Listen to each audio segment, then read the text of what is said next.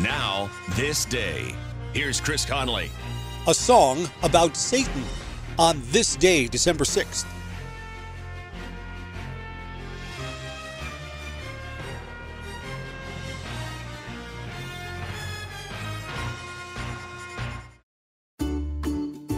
Medicaid and CHIP offer free or low-cost health coverage for children and teens. Hospital and doctor visits, prescriptions, shots, and more are covered. That's peace of mind for parents if a child is sick or gets injured. And parents may now be eligible for Medicaid too, even if they've applied in the past. Enrollment is always open. Visit InsureKidsNow.gov or call 1-877-KIDS-NOW. Paid for by the U.S. Department of Health and Human Services. The song's opening line is, "Please allow me to introduce myself. I'm a man of wealth and taste." It is the Rolling Stones song Sympathy for the Devil, one of the first songwriting collaborations between Mick Jagger and Keith Richards.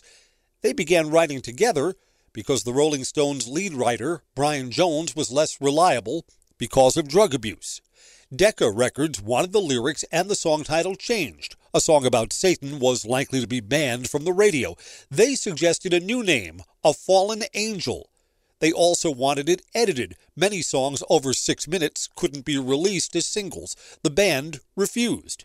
Actually, another Rolling Stones song would be more controversial, Street Fighting Man, which was banned because of riots in many cities that summer.